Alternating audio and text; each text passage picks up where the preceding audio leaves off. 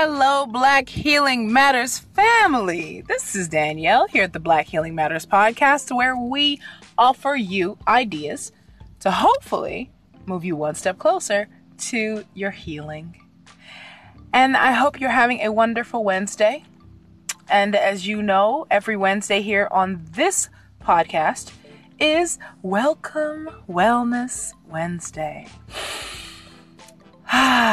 Well, first off, we can take a nice deep breath because we've made it halfway through the week.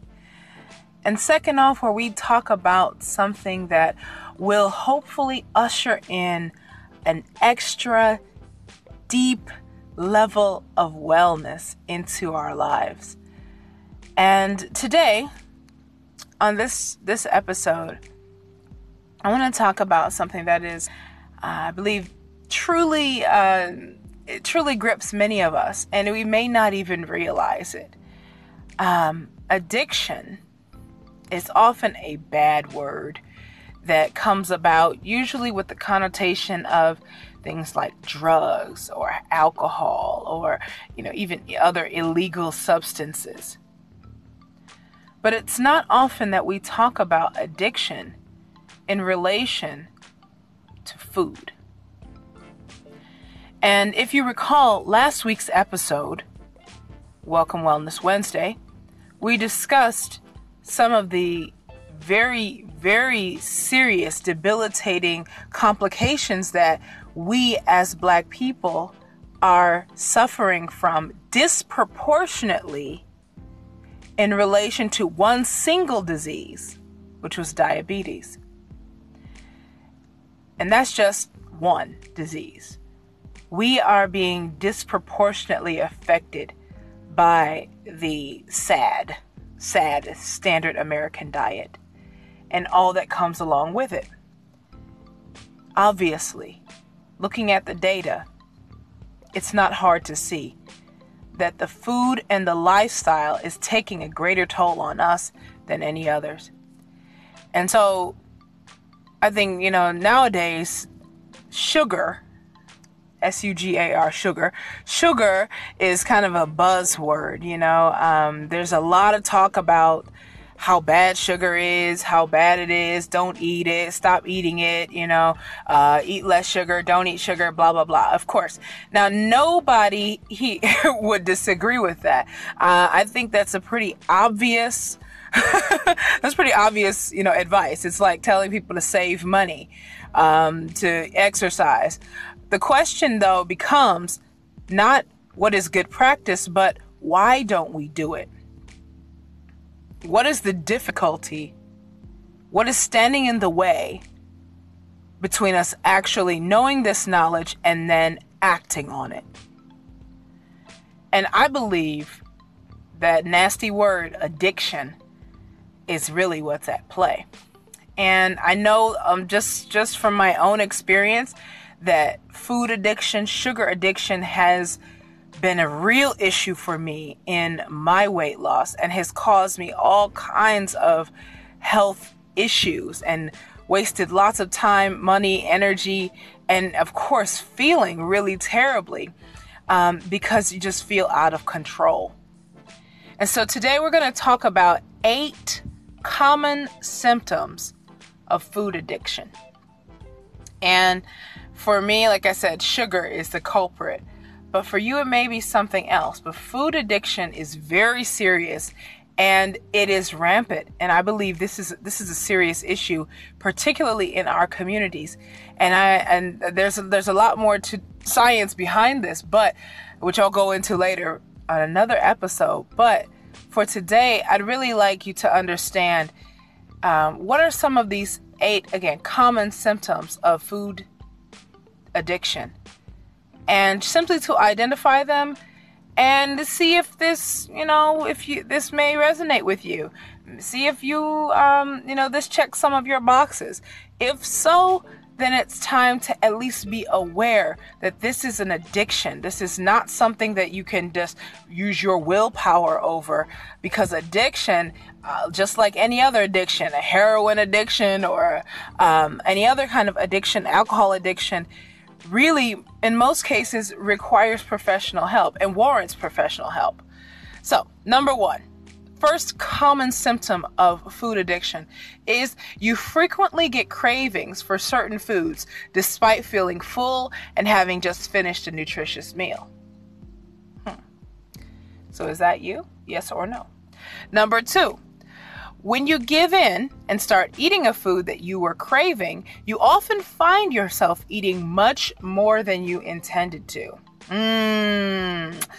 Yes. Have you ever done that? Where you say, I'm just going to have one cookie or one pretzel, and then you look up and the whole bag is gone or half the bag is gone? Yeah. Number three, when you eat a food you are craving, you sometimes eat it to the point of feeling excessively stuffed to where you feel uncomfortable. Number four, you often feel guilty about after eating particular foods, yet you find yourself eating them again soon thereafter.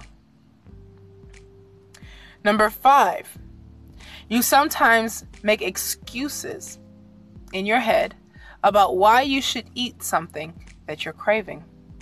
So you rationalize eating foods that you know are terrible for you, like sugar and snacks and cookies and things that, again, you already know you're not supposed to eat. Number six, you have repeatedly tried to quit eating or setting rules, including cheat days or cheat meals, about certain foods, but have been unsuccessful.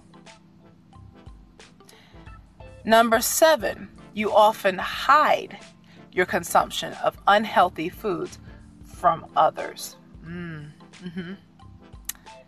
last but not least, number eight, you feel unable to control your consumption of unhealthy foods, despite knowing that they're causing you physical harm, including weight gain.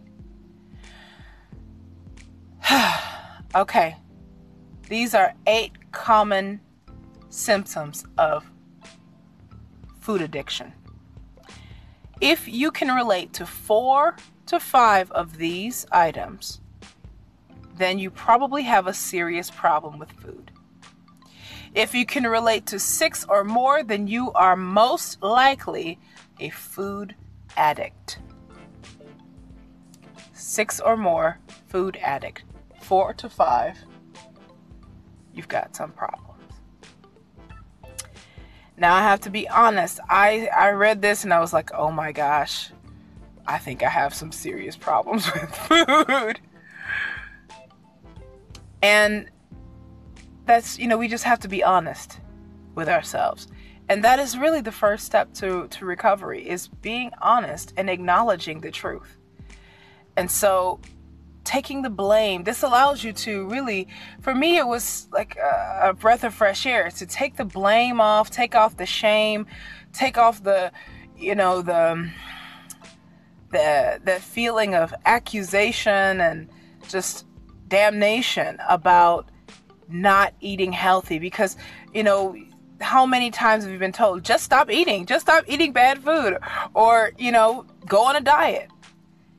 And now we're seeing that there's a biochemical reason behind why it may be very difficult to stop eating these foods.